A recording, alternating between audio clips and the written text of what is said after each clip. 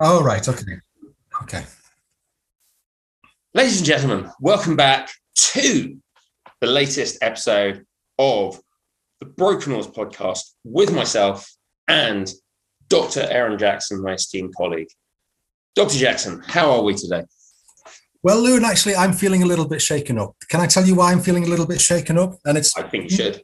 It's not to do with anything that we're about to discuss, which you've let me know about in advance, and which actually genuinely does signal the end of this podcast. Archie and Ethan didn't end it. Your dalliance, your flirtation with rowing on things that are not rivers has frankly brought our long-standing friendship to an end. So why am I shaken up? Well, I was in Newcastle the other day, and you can Google this, Loon, because I know that'll get to any man. Yeah, well, it will get to any man. It's a place of darkness and barbarity. I was walking down Grey Street, which is one of the finest examples of Georgian architecture in the country, and I saw a little mouse on the pavement. And I thought, oh, someone's obviously shooting a live action remake of Town Mouse, Country Mouse. And I tried to stay out of the way of the camera. But the mouse saw me and jumped across the road in fright, hit by a bus, everything everywhere. We're talking heart, spleen, liver, lungs, kidneys. It was horrific, absolutely horrific. The mouse limped across the road. It went into a nearby music shop on the other side of Grey Street. I followed it in because obviously I thought I might be able to help somehow. And the mouse went to the shop owner, the music shop owner, and said, "Have you got any mouse organs?" And the music shop owner says, "No, we don't have any mouse organs." And he said, "You know what? You're the second mouse we've had in here in 2 days." And the mouse with his guts and organs everywhere went, "Oh, yes, that would be our moniker." And it's just stayed with me ever since.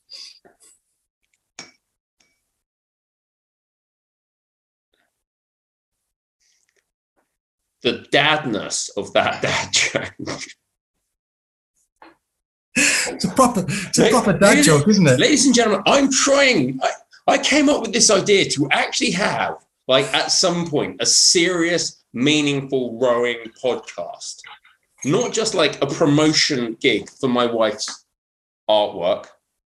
It is outstanding. And if anyone is thinking of buying behind me. And Aaron starts off by telling dad jokes. This is actually going to be quite serious and deeply meaningful podcast. I'm shocked, Aaron. I'm shocked. No, I can't believe you think I made that up. It genuinely happened. These things happen in Newcastle. They happen all the time. We've got dragons on the vertiginous cliffs and all sorts. And if anyone is thinking of buying your beloved wife's amazing artwork behind you, bear in mind that I've already put a bid in on it. I think it's fantastic. Okay, yes. Posh_logs at posh_logs at Instagram. Check it out. Anyway. So what are we talking about today? Lou, an old buddy, old friend, old colleague, old crewmate of mine. So first of all, I'd like to bang the drum again for coastal rowing because it's really good fun, Aaron. It really is. They've got so many things absolutely sorted out. Why do I want to bang the drum for coastal rowing? Because I went coastal rowing last Saturday. I also want to talk about, I think, the really quite profound importance in so many people's lives of rowing as a community and rowing as a sport. Because I actually went to a very sad occasion on Sunday, the day after the race, which was a wake for for my two-man, actually, in the first boat I ever won a race in. A guy called Dave de Villiers, and it was, so it involved going back to Hammersmith, sitting next to the tideway, drinking beer, in the Blue Anchor, as you do when you're a rower and you're sending someone off. And it was a deeply affecting, deeply meaningful kind of afternoon in my life. And I just kind of realized how much these things matter and how much they enrich our lives being part of I suppose, the communities that we're part of. I'm not sure that we talk about the rowing community, but I think, you talk a lot about Henley being a gathering of the tribes. And I think that's what we are. We are a series with many, many different communities bound by this common thread of a slightly odd sport where we push very narrow boats down the flattest possible water we can find backwards. And we spend hours just hauling on a handle on a rowing machine. And these are very, very strange things, but for some reason they come together, and I feel that they give our lives meaning, and importantly, they give other people's lives meaning to us. And so, yes, that was a very kind of big moment in my life. And I would also, I'm sending up a flare. I'm going to ask, on behalf of my rowing club, Spitfire Boat Club, for financial aid from the rowing community, because we are a very small club with very few resources, and we desperately need to tidy up some trees. Otherwise, we will go from having 5 kilometers of water to 2 kilometers of water very soon. So those are the things I want to talk about. What do you want to talk about, Aaron? I want to talk about those things with you, Lewin, old chap, old buddy, old crewmate, old colleague of mine. So let's talk about coastal rowing. Coastal rowing is brilliant. Don't even go there. I can't believe our friendship ends like this, not with a bang, but with a whimper. Can I ask a serious question? You're in the north. Go to Whitby and try it, man. Whitby's not the north. It's practically Birmingham. When you bang the drum for coastal rowing, is this because for some reason you've just done a coastal rowing event and they've given you something shiny? Yes, they have. And that's it. So basically you're essentially the rowing version of a magpie. If someone offers you something shiny, you will support it. Tell me why it's so wonderful. Okay, well, first of all, it's utterly bonkers. You row on really rough, choppy water. You row on water that frankly makes home Pierpoint on a bad Nat Schools regatta look like literally a storm in a bathtub. It's waves, actual proper waves. But the Tyne, I row on the Tyne. It's open to the North Sea. Yeah, but I mean, literally, you couldn't take a quad, a single, and 8 would literally snap in half in the water that we were on Saturday. Okay. What event did you? Obviously, you're rowing bigger, fatter, heavier boats. They don't fly, or certainly the way we rode them, it didn't fly the way you can make a quad or an 8 fly. Yeah. And it's not so much the glory of the rowing. The rowing is very much an art in itself. You do have to be very subtle with the oar handle, bizarrely, even though you're in a big, heavy boat. It's just really, really easy to make the oar slip. So you actually have to really be quite skillful on the drive. Can I ask a question? Yeah.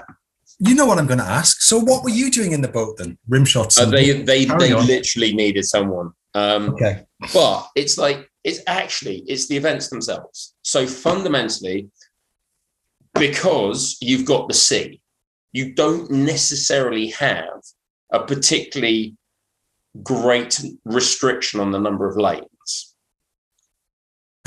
Do you see what I mean? It's kind of like you can keep going out away from the beach. You're going to race along the beach.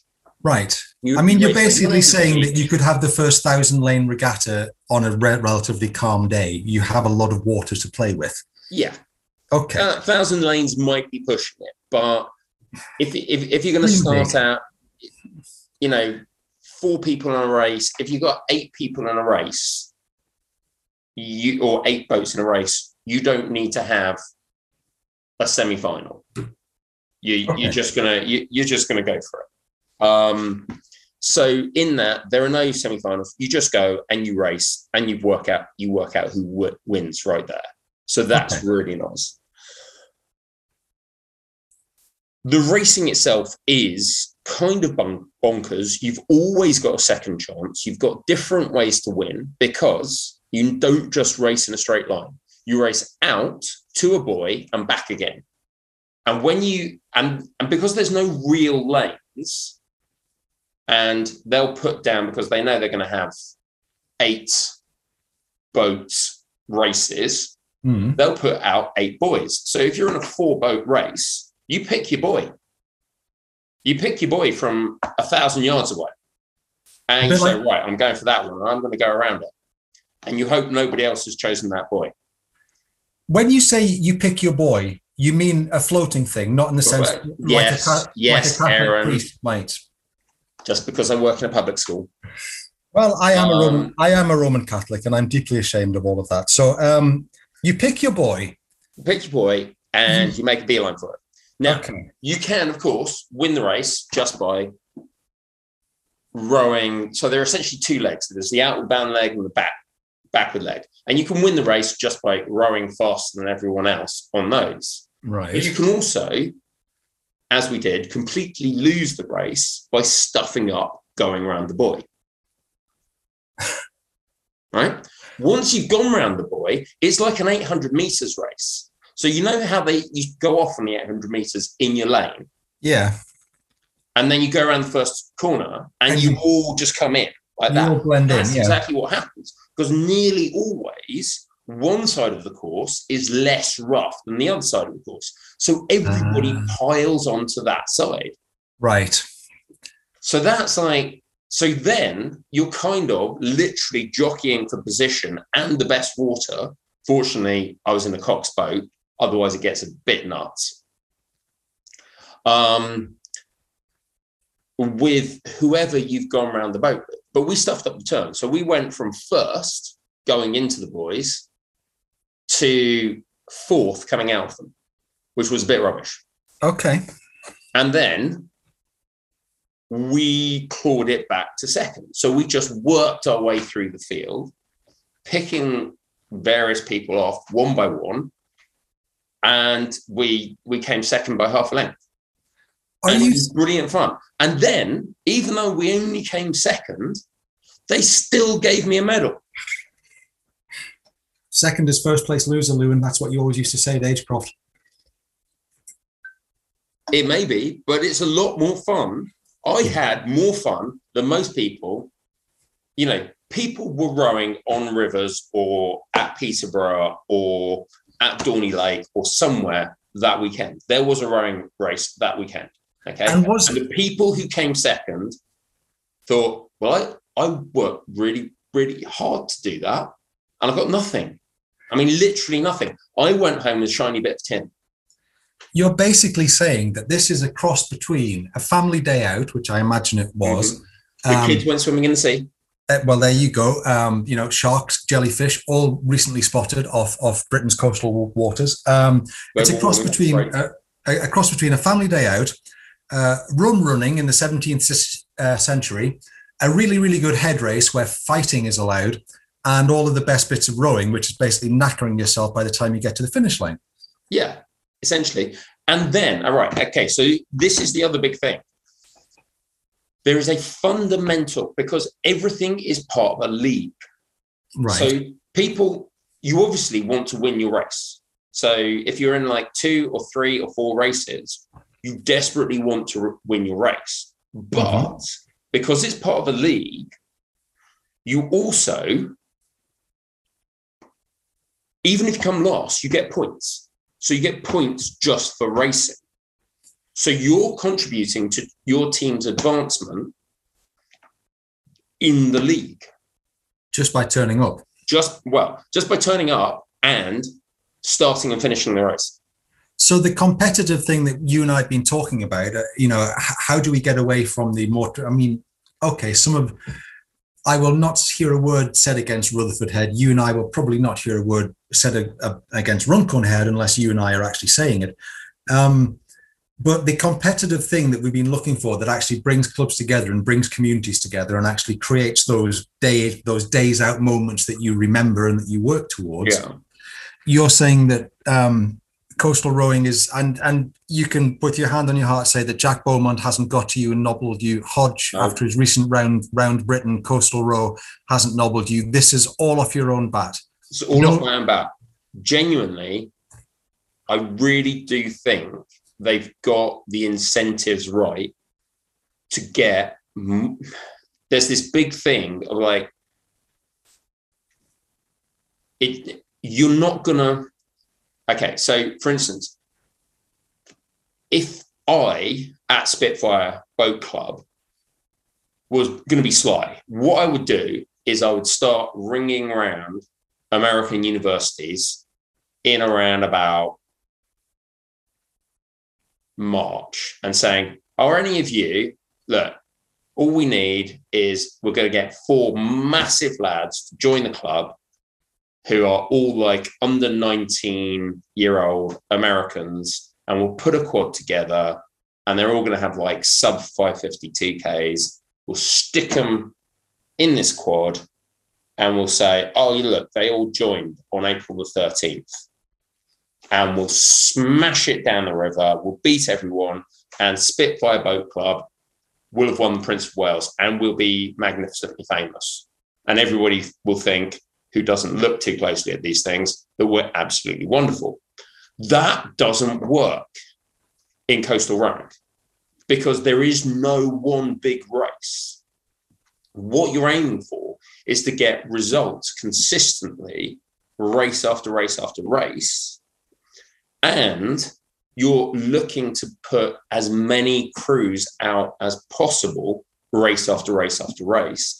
So there's this really big incentive. It's not about the point of the spear. It's not about your best crew. It's about the shaft of the spear. Yeah. It's about having strength and depth in your club. It's basically promoting club activity. Yeah. It's promoting clubs to get out there and race at each other's events, have days out, have a bit of fun. And foster the community spirit that we've talked about as being intrinsic to the British rowing experience, but it's one that a lot of clubs are struggling with, especially as you've also, backhandedly pointed out, some clubs are somewhat padding some of their entries into the more prestigious events and selling themselves on the back of it. We've already covered that, so I'm not bringing it back up, but it's a grassroots club day out for all ages and all abilities. And when the weather's nice and the water doesn't have any killer whales or polar bears in it, no one's going to lose a leg. Yeah, it's funny we should bring up that slightly sensitive subject because let's face it, we were ringing. Ringing is kind of like you said, you want to get more boats on the water. So It's okay to bring people in who are from other clubs. That's kind of like an accepted bit of coastal rowing, or more or less accepted. Okay. Yeah. So there was a bunch of kind of half Herne Bay, half Spitfire guys who joined the club, but we don't, we've joined CARA, Coastal Amateur Rowing Association, and so we had every right to be there. Right. There were other ringers doing the same thing. Okay. Can you guess which club they were from? I wouldn't like to possibly guess, but there are clubs in British rowing at the moment that have a bit of a history of it. and do you think they were possibly sporting their emblazoned white and red trucker caps for all to see? Good God. How déclassé. And I say that as a northerner. They're telling you who they are. It's really quite shocking. But anyway, no, it may just be a habit, but you got to remember it is part of the sport. Nobody minds if you're getting, because the big part of it is you've got to have more than a certain number of boats in a race to make it count for points. Yeah. So everybody's happy if another boat turns up. Okay. So again, it's about bringing people. It's about having the right incentives to bring people in the sport. So you've got a league. So literally every boat counts. You've got, again, the league point system means that coming second is valuable and means something, as well as coming third and coming fourth. Okay, so everybody's contribution gets valued. It's a highly competitive race. So coming first is valued. It's bonkers, and it's genuinely, because there's so much rough water, you've got to go around the turns. You've got to choose your line on the way back. It's not over till it's over.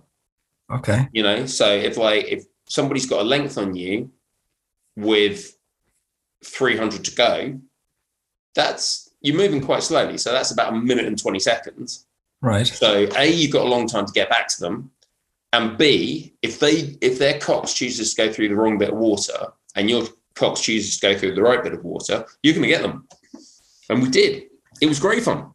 So there's none of this stuff at regattas big and small over the summer where basically if you're down off the start, then you're done. Yeah. Unless you're very good. And it's none of that stuff at head racing where, you know, you put a boat out for fun and you haven't really trained and you get completely mullered by someone who's, you know, basically dedicated what's left of their life to winning as much tin as possible in your masters category. So yeah, absolutely. Does this rowing league kind of extend around the country, or is it more based in your area? Or it's very much so there is a local rowing league. Okay. So it's basically it's the southeast. So if you're gonna draw a line from, I imagine the Medway, where that dumps itself into the Thames estuary, all around the north coast of Kent, around the east, so past over Folkestone, and then all the way into Hastings and Bexley Heath. Can I ask a serious health and safety question? When you come back around the buoy and you're heading for home, is there not a serious danger that Priti Patel's naval destroyers will shoot you as migrants trying to get onto English beaches? It all adds to the fun of it. Just checking. But we did take our passports. Okay. Well, in which case, this is, I have to say, a heartfelt paean to the joys of coastal rowing. And our friendship, which was nearly over, you've argued so passionately and eloquently that I'll consider whether or not we'll stay in contact. Yeah, and I haven't even discussed the start yet. The start's equally bonkers. So you don't have people holding your stern. Right. There's nothing careful like that. They've essentially got 2 pylons, and you've got to be past those pylons, but not in front of the other 2 pylons. And when you're all lined up, somebody from the bank with a megaphone shouts, "Go." And being all lined up can be a very, very questionable. Some people can be backing down and some people can be rowing through when they say go. Okay. And this might be a level of home club advantage, but the start, again, real work of art. There's a lot to be said for the start. Is it not just bury your blade in the nearest porpoise and pull as hard as you possibly can? No, can't do it. If you're just yanking on it, all that happens is the blade slips through the water and the boat just goes, "I'm heavy. I ain't moving." This sounds like too much of a technical challenge for yours truly. I mean, if it's not 2 halves, 3 3/4, and then basically rip the handle off it, then that's not a proper start, Lewin, I'm telling you. Okay, genuinely, you can have a scenario where bow and 2 are backing down, when stroke and 3 are on their second stroke.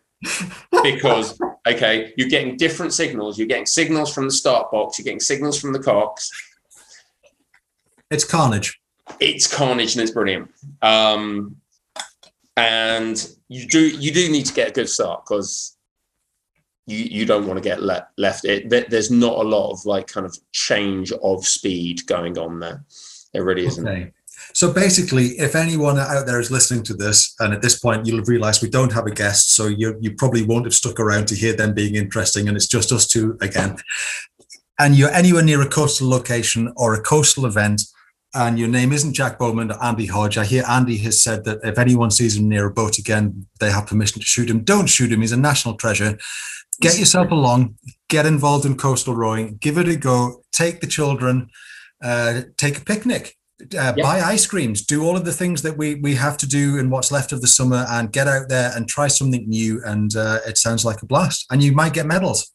Indeed, even for coming second. Yeah. And if you have the opportunity to drag somebody from British rowing along to see how it all works, please do that as well, because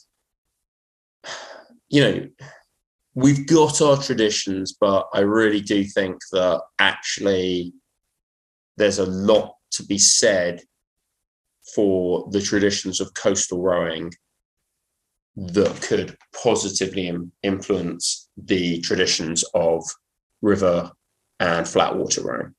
Yeah, I think there's a sense of community and fun there that sounds good. And if you happen to see Archie and Ethan from Small Ergs Big Dreams, then drag them along as well, because to be quite frankly honest, they deserve to go coastal rowing. Young gods, both of them. Yes. Oh, yeah. And that was Saturday. And Saturday was very exciting. Good day. And then Sunday, as I said, I went to the wake of Dave de Villiers, my old Furnival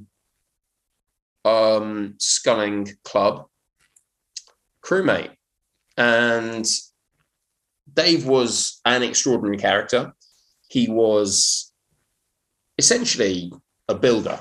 He managed projects. He was project manager, but he started off as just a flat out builder. But he was very successful. Had a lovely flat in Hammersmith. Very strong, very fit. I have terrifying memories of trailing him for the first 800 meters of 1,000-meter test that we were made to do a week before Peterborough, and just thought, my God, he's going to beat me. He's really going to beat me. And I just about pipped him in the last 50 meters. I got ahead of him. And yeah, he was part of, I suppose, my novice crew. He was the guy I won my first pot with. On the Tideway? No, at Peterborough. Okay. So novice, back in the days of novice racing, novice, senior 4, senior 3, senior 2, senior 1. Archie, Ethan, if you're listening, ask your mum and dad what novice is. Okay. Back in the days, none of this club and champ nonsense. And it was Cox 4. It was an old Gilbert with flotation bags in it. I don't even know if it had got to the point where they'd forced us to put the flotation bags under the open, cross-hatched wooden decking. You rode in an illegal boat, Lewin? No, it wasn't illegal at the time. Okay. Genuinely, we had heel restraints. It wasn't illegal. Oh, well, that's fine. But, it was a stern loading boat. It was actually really nice. I had some great races in that boat. That was the boat in which I learned to hate Thames Rowing Club. And you got in early, but I've joined you since because of their cheating, lying ways. Moving on swiftly. Moving on swiftly. But yeah, so this is formative. Awesome day, and it was a novice crew. It was a bunch of guys who liked to drink as much as they liked to race. It was a great crew to hang around with. It was a classic novice crew. Ethan and Archie would have slotted in, like, they hand in glove. They'd have been there. They'd have loved it. I can't believe that, you know, I came away with it completely unscathed, given the utterly stupid things we got up to. It was a different era. And what I realized on Sunday, when I met everybody who came to this, and it was just lunch and some drinks on the riverbank, that it was a completely different era, that you could, honest to God, you could just, the things we said that now, if they had been recording, would almost certainly lead to us being fired from whatever jobs we had, possibly being arrested, almost certainly being arrested. Are you talking about the almost now forgotten art, because teenagers grow up at the age of 5 now? Are you talking about the long forgotten art of being young and daft and irresponsible and having fun? And irresponsible, and it being 2006 and nobody having a fully functioning motion camera with a boom microphone on it. And yeah, it was a brilliant crew. And that crew, that, you know, so there were 2 Cox 4s. We were racing against each other from Furnival. We went through a heat, a semi-final, and a final. So, you know, properly competitive rowing. And we came out on top on that one. Then we all piled in to an 8 about 20 minutes later, and we won the 8s race as well. And that crew was not the best crew I've ever rowed with. They were not the strongest crew I've ever rowed with. They were not the most experienced or talented crew I've ever rowed with. But they were one of the very few crews who had absolutely no doubt in my mind that they would kill themselves to get across the line first. And honest to God, there's a world rowing. There's a world rowing video, came out years ago now, and it was all about what makes the perfect international rower.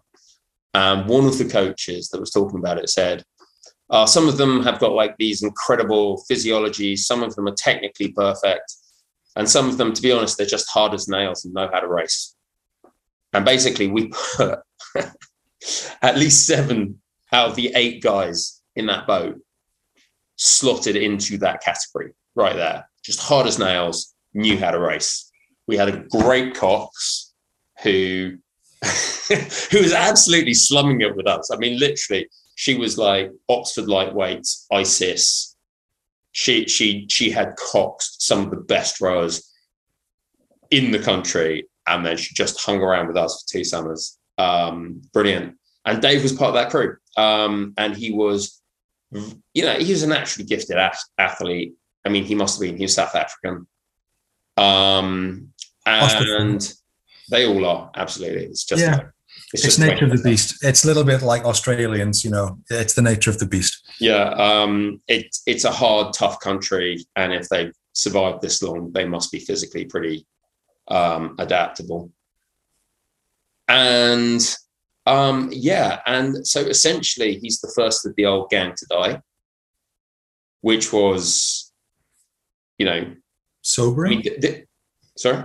Sobering? Very sobering. Obviously this is a podcast about men of a certain age doing a ridiculous sport. And as men of a certain age, I feel that we consider our mortality and the meaning of our lives more and more as the years go past. And when you remember this guy who was, if not quite as fit as you, certainly stronger than you, dying before the age of 50. It's a very, very kind of like, oh, right, okay. And Dave being absolutely his own man, never told any of us. He'd moved back to South Africa for a long time. He actually came back to London for treatment. And even when he was in London, and a lot of his old crewmates were in London, he never contacted us. He never got in touch. And we, and he actually died close to 2.5 years ago now. And for me, it's a much greater tragedy for his family, for his friends in South Africa who'd known him all his life. But I knew him for 18 months. And the thing I almost regret about the fact that he never spoke to us before he died, that he was dying, was that I never got the chance to say to him that because of this very strange sport that we do, because of the struggles that we went through together, his life for that time had meaning to me and to all those people around him. And not everybody could be there. People are in different clubs. People have got families. They're in different continents. But we, it is this idea that he gave our lives more meaning and his life meant something to us. And I greatly regret not being able to tell him that. And I greatly sort of regret, and I think the importance of that is something that we shouldn't underestimate as rowers who are part of this like network of little communities or little tribes that are bound by this single common thread of this interest and passion and constant, almost daily effort that we share to push a boat backwards across the water. And you can say, and people have told me it is the world's most pointless sport. It's not a life skill. And I think they're probably right. But what I think those people don't appreciate is the value and meaning that brings to the lives of people who are in that sport. And I think that's a really, really important thing that I would like to just encourage our listeners to take a moment to think about. And also remember, if they have lost crewmates, if there are people in their past who are no longer there that they can talk to, coming together with the people who shared, even if it's just that brief period of time, shared their lives, is an immensely rewarding and life-affirming thing to do. And so, sorry to be a slight downer. I hope I've brought it up to a slightly more positive note by the end of this podcast. But I do think that whatever anybody says to you, rowing matters. I think that's a fitting eulogy for David, and I think it was very well expressed about something we don't often talk about, which is there is a certain magic in this sport whereby the shared experiences, however briefly, in some circumstances, can create memories and define lives in ways that last forever. Yeah, and they do last forever. And that day, that bright August day that I won my first pot, I won that with Layla Hudson. I won it with Eddie Mann. I won it with Charlie, and I won it with Dave. And that will remain with me as long as I keep my marbles. And that will be until, I believe, next week. You're having your marble surgically removed. Is that true?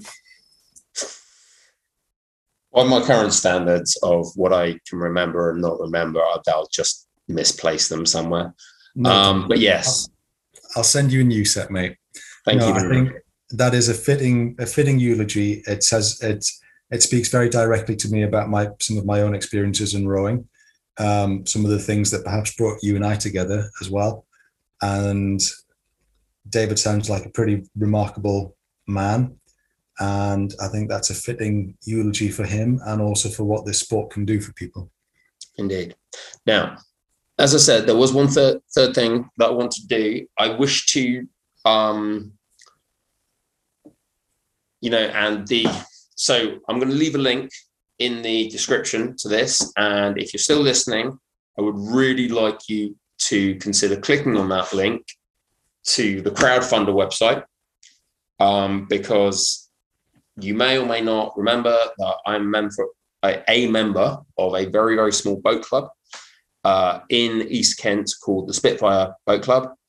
And we have very few resources. We don't have a boat that is younger than 17 years old, I think. So our youngest boat was built in 2005. Our boathouse is a slatted wooden shed with a concrete floor next to a river. We are lucky enough to have a pontoon landing stage, which is very nice, but that is literally the most expensive piece of kit that we own. Our club coffers are stable, but tiny. And so I am asking our listeners for help. I'm asking our listeners for financial help because we have a very rowable, very decent stretch of water on the Stour that's about 5.5 kilometers long. And it's got a couple of really decent kind of raceable straights on it. But it's actually quite a wild river.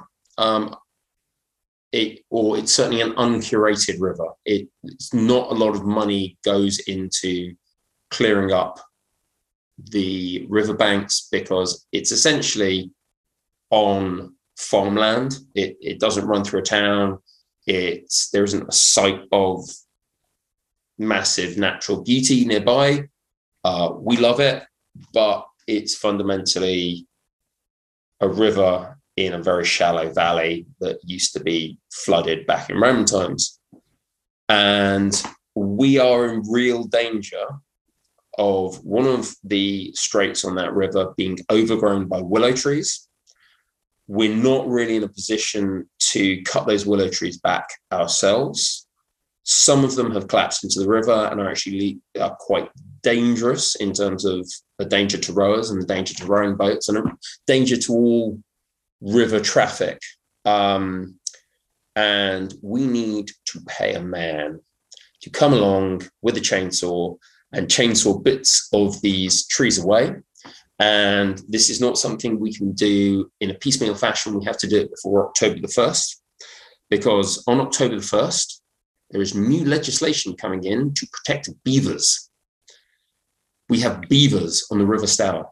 As you do, protect those beavers. Okay. Which is, we don't have beavers on this particular strait that is getting overgrown.